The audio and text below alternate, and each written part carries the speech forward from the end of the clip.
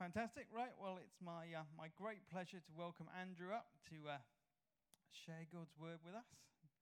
Excited to hear what he's got to bring and to conclude our series on Hebrews. Father God, I thank you for this young man, and I thank you for your word. I thank you that it is eternal, and I thank you've placed your Holy Spirit upon Andrew this morning, that he might bring to us exactly what it is you want him to bring. Please bless it to our hearts and our minds, I pray. Amen. Okay, does that sound okay? All working? Good. Okay. So, good morning, everyone. I'm very excited to have the opportunity to speak this morning. In July, I finished my program with Jubilee Centre, which is a think tank in Cambridge. And as part of that, the four of us doing the program, Hannah, Catherine, Peter, and myself, did a collaborative research project on the topic of food. So that's what I'm going to speak about today. Before we start, I need to say a couple of things at the outset here. Firstly, I'm only going to touch on a few aspects of food. I could happily speak for hours on the subject, but you'll all be relieved to know I'm not going to do that this morning. So if you're interested in finding out more about how we can think about food as disciples of Jesus, our book, Thoughtful Eating, has just been published and is now available to buy. So exciting to be able to say that. There's also a summary of the book available online. I also have some paper copies if anyone wants a paper copy. And there's a podcast series online as well. That's all on the Jubilee Centre website. So if you're interested in finding out more, do go and have a look at some of those resources. Secondly, speaking on this topic, I want to acknowledge that for some people, food is not an easy subject to think and talk about for a whole variety of reasons. And in what I say this morning, I don't want to be insensitive to that. And then thirdly, I want to acknowledge a huge thanks to the many people who made doing this research possible. I want to particularly thank all the people in this church who have supported me and prayed for me over the last year. Also to the staff at Jubilee Centre, and especially to Hannah, Catherine, and Peter. I love doing the project, and a huge part of that was the fun we had collaborating on it together. And of course, I want to express my gratitude to God for all the amazing blessings he has given me this year. That's preamble done. Today, I'm bringing to a close a series on the book of Hebrews. And we've been exploring this theme of Jesus is greater. And today I'm going to speak on the topic, Jesus is greater than food. And we're going to be looking at Hebrews 13. It's going to be up on the screen, I hope. So I'm going to read verses 1 to 16, and I'm reading from the NIV translation. Keep on loving one another as brothers and sisters. Do not forget to show hospitality to strangers, for by so doing, some people have shown hospitality to angels without knowing it. Continue to remember those in prison as if you were together with them in prison, and those who were ill-treated as if you yourselves were suffering. Marriage should be honored by all, and the marriage bed kept pure, for God will judge the adulterer and the sexually immoral. Keep your lives free from the love of money, and be content with what you have, because God has said, never will I leave you, never will I forsake you. So we say with confidence, the Lord is my helper. I will not be afraid. What can mere mortals do to me? Remember your leaders who spoke the word of God to you. Consider the outcome of their way of life and imitate their faith. Jesus Christ is the same yesterday, today, and forever. Do not be carried away by all kinds of strange teachings. It is good for our hearts to be strengthened by grace, not by eating ceremonial foods, which is of no benefit to those who do so. We have an altar from which those who minister at the tabernacle have no right to eat. The high priest carries the blood of animals into the most holy place as a sin offering, but the bodies are burned outside the camp. And so Jesus also suffered outside the city gate to make the people holy through his own blood. Let us then go to him outside the camp, bearing the disgrace he bore. For here we do not have an enduring city, but we are looking for the city that is to come. Through Jesus, therefore, let us continually offer to God a sacrifice of praise, the fruit of lips that openly profess his name, and do not forget to do good and to share with others, for with such sacrifices, God is pleased. Let me provide some context for what Hebrews 13 represents. In Hebrews chapters 1 to 12, we have this series of amazing theological sections that we've been exploring over the last few weeks. And the theme there is Jesus is greater, as we've said. But so far, there haven't been that many specific instructions or practical applications of this. But this changes in chapter 13, as we've just read. Now, chapter 13 is best described as an epilogue to the rest of the book. When we read it, it might seem a bit like a disconnected series of instructions that don't really seem to bear much relation to the rest of the book. So how are they connected? Well, as we know from elsewhere in the book, the community that the author is writing to was being persecuted, and this was causing some people to falter and lose their faith. And the author's aim in writing is to strengthen and unite this community around a common vision, that is, that Jesus is greater. The instructions given in chapter 13 focus on strengthening and uniting the community, but this time through their practical everyday living. So these instructions are actually complementary to the rest of the book and written with the same aim in mind. The worldview of the community, their shared commitment to Jesus, and their way of life go together. So that's the context for this series of instructions where we have love one another, show hospitality, which I'll speak more on a bit later, care for prisoners, honor marriage, be content with what you have, and imitate the faith of past leaders. And then we get to the important verse 8, where once again the author focuses our eyes on Jesus. Because Jesus is unchanging, so is the truth about him. And that's an important reason not to be carried away, as verse 9 puts it, by other kinds of teaching which don't fit in with the gospel. Now, verse 9 mentions foods. The Greek word is just foods in the plural, but the most likely meaning here is some kind of reference not to foods in general, but to foods in a Jewish context, and that's why the NIV translators translate it as ceremonial foods. It's the same word used earlier in the book in chapter 9. The author's just been describing some of the ceremonies under the Old Covenant, and then the text says, "This is an illustration for the present time, indicating that the gifts and sacrifices being offered were not able to clear the conscience of the worshipper. They are only a matter of food," same word, "and drink, and various ceremonial washings, external regulations applying until the time of the new order." Another indication that the author has in mind foods in some kind of Jewish context is this word benefit. Initially, when you read this, it might seem slightly odd. If you're here and you're alive this morning, we can all agree food has benefited you. But that isn't what the author means here. In Hebrews, the author uses this word specifically to refer to salvation. So in other words, eating ceremonial foods can never accomplish what Jesus accomplished for us. That is, restoring our relationship to God. And then let's think about the word heart. Again, in some sense, both physically and emotionally, our hearts are strengthened by eating food. But in this passage, the author is using heart to speak about our spiritual faith. And that's why we should be strengthened by grace, not by foods. So in some way, although the exact application is slightly unclear, it appears the audience were holding on to aspects of Jewish religious practice. Possibly eating Jewish festival meals is suggested by commentators. Now, that might not be wrong in every circumstance, but clearly in this context, the author is worried that the audience haven't fully understood that Jesus is greater and that the grace offered through his life and death and resurrection is entirely sufficient. That's what the author means in verse 10. "We have an altar" is a reference to Jesus' sacrifice on the cross, the perfect sacrifice once and for all. And that way it's like the phrase, "We have a great high priest," earlier in the book. It shows that Jesus is greater, and so much greater, in fact, that even the priests under the Old Covenant are not automatically included. Only disciples of Jesus who have chosen to follow him partake of the grace which he offers to us. So the approach the author is urging his audience not to follow can be described as a wrong way of thinking about food.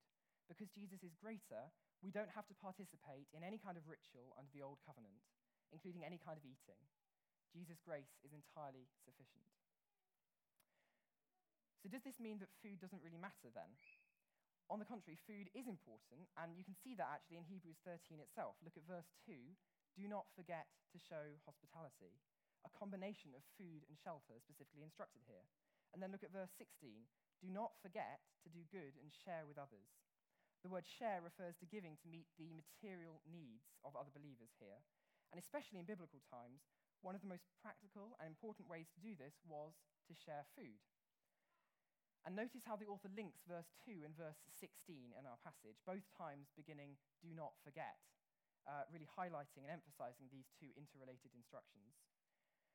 So the key is to place food and eating in a worldview, a way of understanding what life's all about, that puts Jesus at the center because he is greater. So let's do just that and see how Jesus relates to food. Now, if you look in the accounts of Jesus' life, you can't get away from food, actually.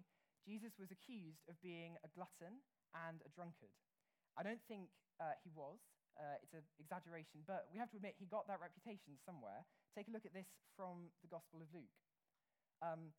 In chapter 5, Jesus eats at Levi's house, a tax collector, really annoying the Jews at the time. Chapter 9, Jesus feeds the 5,000. These are just a few of the highlights. Luke 14, Jesus shares a meal with Pharisees and then teaches about food and justice. Chapter 22, he eats the Last Supper with his disciples. The last thing he does is eat a meal with them. And chapter 24, he's recognized by his disciples when he breaks bread with them after his resurrection. New Testament scholar Robert Karris has this great quote. In Luke's gospel, Jesus is either going to a meal, at a meal, or coming from a meal. So eating and drinking was a key part of Jesus' lifestyle. So what is a biblical understanding of how we should think about food then? So from all the biblical texts about food and eating, two key themes emerge: delighting in food and sharing food. And both of these themes are well expressed in theologian Norman Wordsworth's summary statement of the biblical vision for food. He says that food is not a manufactured product that we control, but rather it is God's love, made nutritious and delicious, given for the good of each other. God's love, made nutritious and delicious for us to delight in, given for the good of each other for us to share.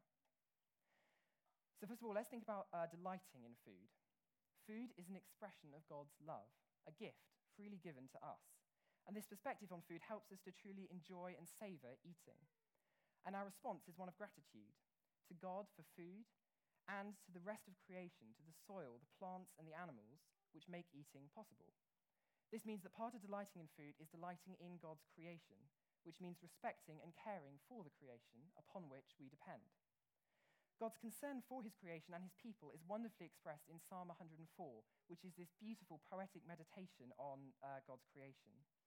He makes grass grow for the cattle and plants for people to cultivate, bringing forth food from the earth, wine that gladdens human hearts, oil to make their faces shine, and bread that sustains their hearts. We see in this psalm that delighting in food is part of God's creational design, and we also see that God has a profound concern for food and for the sustaining of his creation. Humans and animals are placed side by side in this psalm. How can we delight in food? Well, a biblical answer is joyful gratitude. The Bible often links joy and eating. Think of the parable of the prodigal son, where the joy of the long-lost son return prompts the father to hold a celebratory feast. Or think about Jesus feeding the 5,000. When Jesus is given the 5 loaves and 2 fish, the text says that he took them, looked up to heaven, gave thanks, expressing gratitude for the food, and then gave the food to the disciples to distribute to the people. They all ate and were satisfied, and Jesus instructed his disciples to collect the leftovers. And there are several things we can learn from this story. God provides food for people to enjoy, here directly through Jesus' ministry, but also all the time through his creation. This was a totally unexpected miracle, and I think we can be fairly sure that the people eating the food enjoyed their impromptu picnic. Jesus gave thanks to God for the provision, even when it was still small. He showed profound gratitude for the food. And when we say grace today, we follow Jesus' example. And finally, Jesus valued the food.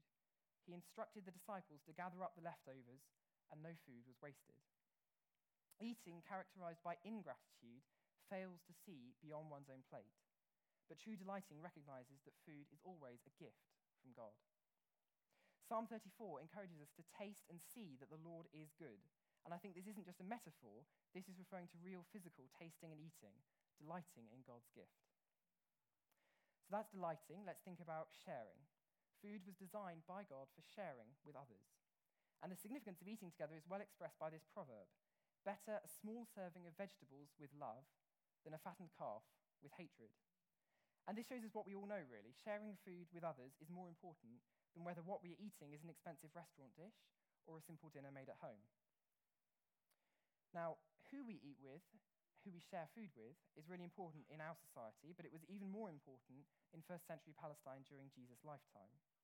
Meals expressed social status and boundaries between different groups. But Jesus' table fellowship his eating and drinking with other people was radically inclusive and therefore subversive. As I said, Jesus was accused of being a glutton and a drunkard because he was so well known for enjoying food around a table with others. He didn't behave like a Jewish rabbi should have. He ate with people like tax collectors, which angered other Jews. But Jesus didn't accept boundaries for meals. He went to the houses of the elite and the marginalized, rich and poor, religious and irreligious. He welcomed everyone into his new kingdom community, and Jesus' eating and drinking was some of the most controversial ways that he did so. In Luke's Gospel, Jesus says about himself, the Son of Man came eating and drinking. That's how important sharing food with other people was for Jesus. And a great example of people eating together is feasting. Now, of course, these two themes of delighting and sharing go together. In the Old Testament, the Israelites are actually commanded to bring their whole family and household together and eat the produce of their land and rejoice. So think about that. It's not optional. They're commanded to eat a meal together with joy. Now, as we've just read in Hebrews, we don't have to follow the exact patterns of the Old Testament anymore, but I think the principles still apply, especially when we remember Jesus' first miracle was to provide more wine at a wedding feast. However, when it comes to sharing food, we also have to think about social justice.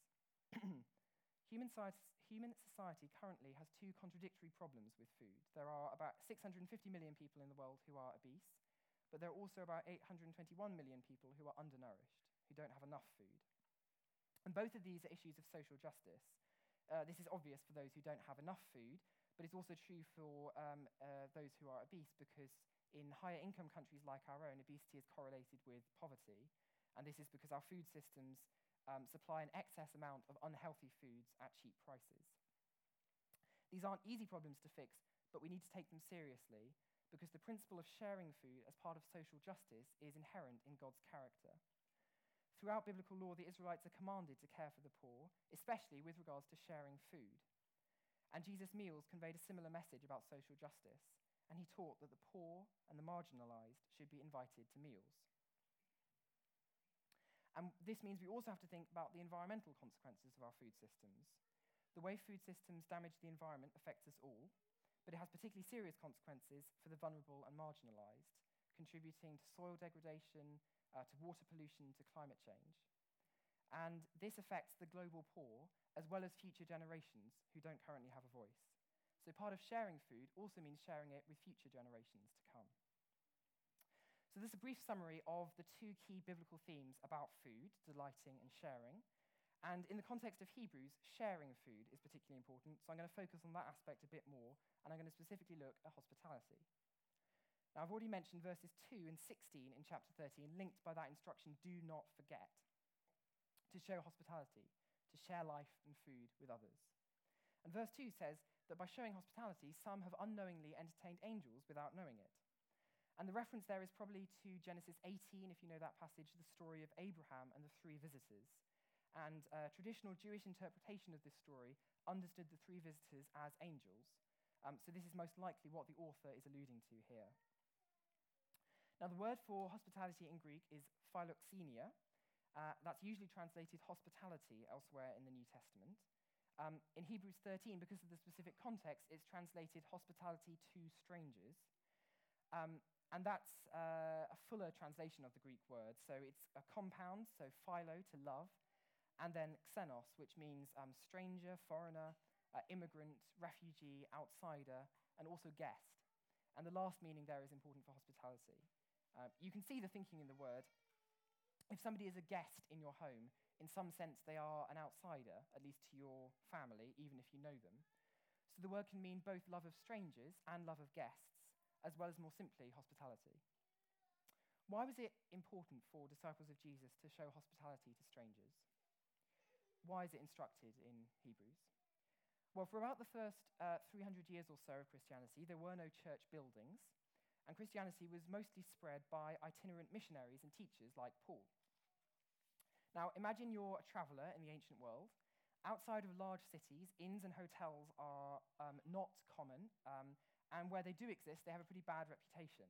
Here's a quote from a scholar on the context of the New Testament, talking about inns and boarding houses. What is known of such facilities in the literature presents a rather unhappy picture. I like the understatement here. The available literary and archaeological sources generally witness it to dilapidated and unclean facilities, virtually non-existent furnishings, bedbugs, poor quality food and drink, untrustworthy proprietors and staff, shady clientele, and generally loose morals. If these are fair generalizations, it is not difficult to understand the repeated New Testament encouragements to Christian hospitality. Hospitality does indeed come up several times in the New Testament. Here are a few more examples. Romans 12, share with the Lord's people who are in need, practice hospitality. And you can also translate that, be eager to practice hospitality. 1 Peter 4, above all, love each other deeply, because love covers over a multitude of sins. Offer hospitality to one another without grumbling. What is fascinating about the occurrences in all three passages, those two and then the Hebrews one, is that in all three, hospitality is given as a key example of practically demonstrating love. In our passage in verse 1, we have love one another as brothers and sisters. And then hospitality is given as a specific example of doing just that. For that reason, here's a definition that I like. Hospitality is expressing the welcome of God the Father to all through tangible acts of love, ideally through giving food, shelter, and relationship. Now, if I say hospitality is all about love, that can make it sound a bit sappy and sentimental, but the kind of love we're talking about here isn't that at all. Think about Jesus' words to his disciples in John 13. A new commandment I give to you, 3 words, love one another. And when does Jesus say this? At a meal with his disciples, just after he's washed the disciples' feet. That's the kind of love that hospitality exemplifies. It's not so much a feeling in the New Testament as a practice. It's an action. More than that, it's a fundamental disposition of the heart to will the good of another ahead of your own, regardless of the cost to yourself. That is love as defined by Jesus. So hospitality is about love, this kind of New Testament love, and it's one of the most tangible, flesh and blood expressions of love there is. Here's food, here's shelter, here's relationship. Inviting other people to sit down and eat with us around a table is one of the best ways we have to express love. Now, don't mishear me. In modern times, hospitality has often been associated with or even conflated with entertainment. But remember what I just said about love. Love is the motivation for hospitality. And so hospitality and entertainment are not the same. In fact, they're quite different. To compare and contrast, entertainment is about exclusion. It's about inviting the in crowd, the right kind of people. But hospitality is about inclusion. It's about saying all are welcome. Entertainment is about performance. It's showing off your home, your money, the expensive food you bought, your culinary skills, and so on. Hospitality is about service. It's about serving people, showing them tangible expressions of love. Entertainment keeps a close distinction between host and guest, but hospitality blurs the lines as people come to both as hosts and guests, to receive and to give. Entertainment is sporadic. It's something that you schedule months in advance, and there's nothing wrong with that necessarily, but hospitality is much more of a way of life, as we see in Jesus' life. It's regular, it's rhythmic, it's from the heart. Entertainment is about reciprocity, right? I have you over, you have me over, that kind of thing. But hospitality is about generosity, giving without expecting anything in return. And entertainment is about stratification, right? As we know, you move up or down the social ladder one party at a time. The horrible word networking. But hospitality is about justice. It's about justice for the poor and the outsider. Remember, philoxenia, love for outsiders, love for strangers. That's why hospitality is such a wonderful practice. And now, with this idea of hospitality set out, let me offer 5 dimensions of understanding why hospitality is important for us as disciples of Jesus. And some of these I've already touched on. Let's start with hospitality is good for you. How is this true? Well, I think we know this without studies to prove it, but at its best, eating and drinking around a table with other people who we love is one of the most joyful experiences we can have as human beings. Eating together is good for our mental and emotional health, and studies have shown correlations between eating evening meals with others and self-reported happiness, life satisfaction, and engagement with the local community. Other studies have suggested that children who regularly eat meals with their families have better health and better academic performance. This doesn't mean you now have to go and eat every meal with other people. Sometimes it's nice to eat alone. but on the whole, eating with other people is good for you. And interestingly, according to some recent survey data, almost a third of British adults say they eat alone most or all of the time. Now, it's hard to prove a causal link there, but I'm sure there's got to be a connection between that rise in people eating alone and the increasing problem of loneliness in the UK. The practice of hospitality can be part of the answer here. And then hospitality is good for us as a community. We've already seen the instructions in the New Testament to show hospitality to one another, and Jesus' example of eating and drinking. And this was a fundamental practice of the early church. Remember, again, there were no church buildings for about 300 years of early Christianity. The architecture of a church, if that's the appropriate term to use, was a home and a table. The weekly gathering on Sunday for several hundred years was a meal. It wasn't that you came to a meal after the service, the meal was a service. And eating and drinking together, like this, is one of the best ways we have to show love to each other, to build relationships and community. If you think about the language of the church in the New Testament, the word Christian is used 3 times in the New Testament. But the word that is used in Hebrews 13, verse 1, the word translated brothers and sisters by the NIV, it's used upwards of 350 times. So the language of the church is about community, it's about family. And following Jesus' pattern, there's no better way to experience family than sharing a meal. Hospitality is good for them. How did Christianity spread so quickly in the first few centuries all over the Roman Empire? Christians were widely persecuted. There was no religious freedom, no church buildings, no cars, no internet, no podcasts. How did this happen? Historians suggest that one of the main factors was hospitality. The gospel spread from one home to the next, one table to the next, one meal at a time. In the 4th century, the Emperor Julian, who was a polytheist, he was trying to restore the pagan gods of the Roman Empire. He wrote a famous letter in which he said that it was the hospitality of the Christians that attracted so many to their faith. And he actually urges the priests of the Roman gods to copy the Christians by showing hospitality and showing generosity to the poor. As we know, Julian's attempts didn't work, but his letter is a witness to just how powerful this everyday practice was. What the writer Rosaria Butterfield has called radically ordinary hospitality. So hospitality is for the church community, it's for us, but it also expresses love that must go beyond the church community. This is a great quote from Tim Chester, who wrote a book, A Meal with Jesus, which is great. And the quote is, "Jesus didn't run projects, establish ministries, create programs, or run events.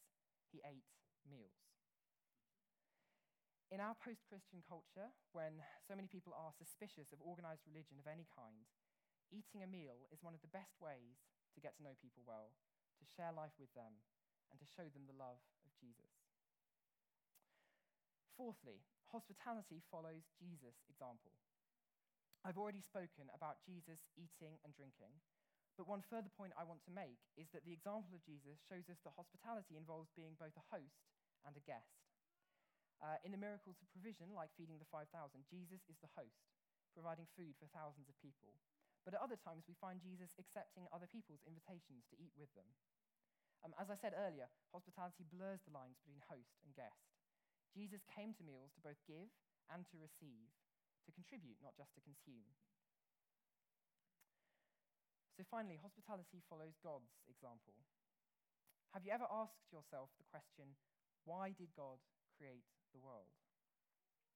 Now, Scripture doesn't directly tell us, but theologians have thought about this question, and a good biblical answer is that God creates from love, because God is love.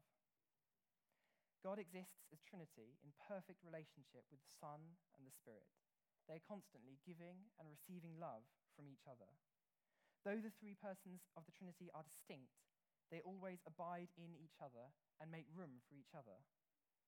So through this understanding of God as Trinity, we can see that God creates the world because it is in his nature to make room for others to be and to flourish. Thus, the very creation of the world can be described as an awe-inspiring act of hospitality, when God makes room for others, plants, animals, human beings, to be and to flourish in this world. Norman Worsborough again puts it like this: God creates the world as an expression of divine hospitality and as the place in which people are invited to extend hospitality to others. And when we recognize this, it can transform even our everyday eating. Worsborough again, at its best, eating is a sharing and welcoming movement that makes room for others. Insofar as people learn to live in hospitable ways with each other and within their places, they participate in the eternal, hospitable ways of God that daily create, sustain, and fulfill life. Hebrews confirms that Jesus is far greater than food. Of course he is, because he is God, and God is the creator of food and life.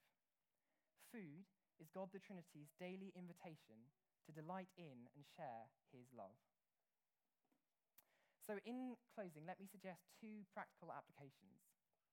First, from verse 16 of the chapter in Hebrews we read, something about sharing. Think about how you can express hospitality. As we've discussed, that can be as a guest or as a host, but perhaps in the next couple of weeks, think about when do you have the opportunity to share a meal with someone who you don't normally share a meal with, whether that's a friend from church or from outside church. I've listened to lots of sermons, and I know what I often think when I hear something like this. I don't have time, my life is already full. If that's your response, that's okay. It's probably what people all around the room are thinking. We live in an always busy culture, and this is an area I'm currently working on in my own life and trying to figure out what it means to live as Jesus did. And I haven't got all the answers, but I love this quote from John Mark Comer that's really resonated with me recently. If you want to experience the life of Jesus, you have to adopt the lifestyle of Jesus. If you want to experience the life of Jesus, you have to adopt the lifestyle of Jesus. I think that's so true. And when we look at Jesus' lifestyle, what did he make time to do? To eat meals, and lots of them. So if you feel like your life is too busy, it probably is. But I hope I've convinced you this morning that meals are worth making time for. I also have another suggestion, however, and this one is easier to fit into your life because you probably already do it to some extent. If hospitality is about sharing, then this suggestion is about delighting. Those two ways of relating to food, delighting and sharing that I spoke about earlier. And this one is inspired by verse 15 of the chapter in Hebrews. Let us continually offer praise to God. When do we do this regularly in our daily lives? When we give thanks for food by saying grace. As we saw in the example of Jesus feeding the 5,000, he gave thanks for the food before giving it to the people. Saying grace is about expressing gratitude for food, recognizing its ultimate source in God, who creates and sustains all things. This kind of saying grace is part of what we mean when we talk about thoughtful eating, which gave us the title of our book. My final quote from Norman Worsborough: thoughtful eating reminds us that there is no human fellowship without a table, no table without a kitchen, no kitchen without a garden, no garden without viable ecosystems, no ecosystems without the forces productive of life, and no life without its source in God. So ultimately, whenever we eat, it all goes back to God. Now, many of us say grace every day, and if we're honest, it can get a bit dull and perfunctory. So I'm going to suggest be a bit more creative in your expression of gratitude. There is so much to be thankful for, and all we have to do is think about the food on our plates. Saying grace can help us understand that we are dependent on God, on other people, and on the rest of creation. And we can respond with humility, responsibility, and celebration. We can thank God for all the people involved in our food supply chains. We can thank God for the animals, the plants, the soil, the ecosystems of our world which make eating possible. We can thank God for the delight and pleasure we can take in eating delicious foods that he has created for us to enjoy, with all their flavors and textures and smells. And we can thank God for his gift of food and life, which is rooted in God's divine love. Above all, we can thank God for Jesus' death and resurrection that changes everything for us. As we abide in Jesus, to use the language of Jesus in John 15, as we abide in Jesus and he abides in us, we are freed and transformed to receive food as a delightful gift and to generously share it with others. So let me finish by reading the final prayer of the book of Hebrews in chapter 13. Now may the God of peace, who through the blood of the eternal covenant brought back from the dead our Lord Jesus, that great shepherd of the sheep, equip you with everything good for doing his will. And may he work in us what is pleasing to him through Jesus Christ, to whom be glory forever and ever. Amen.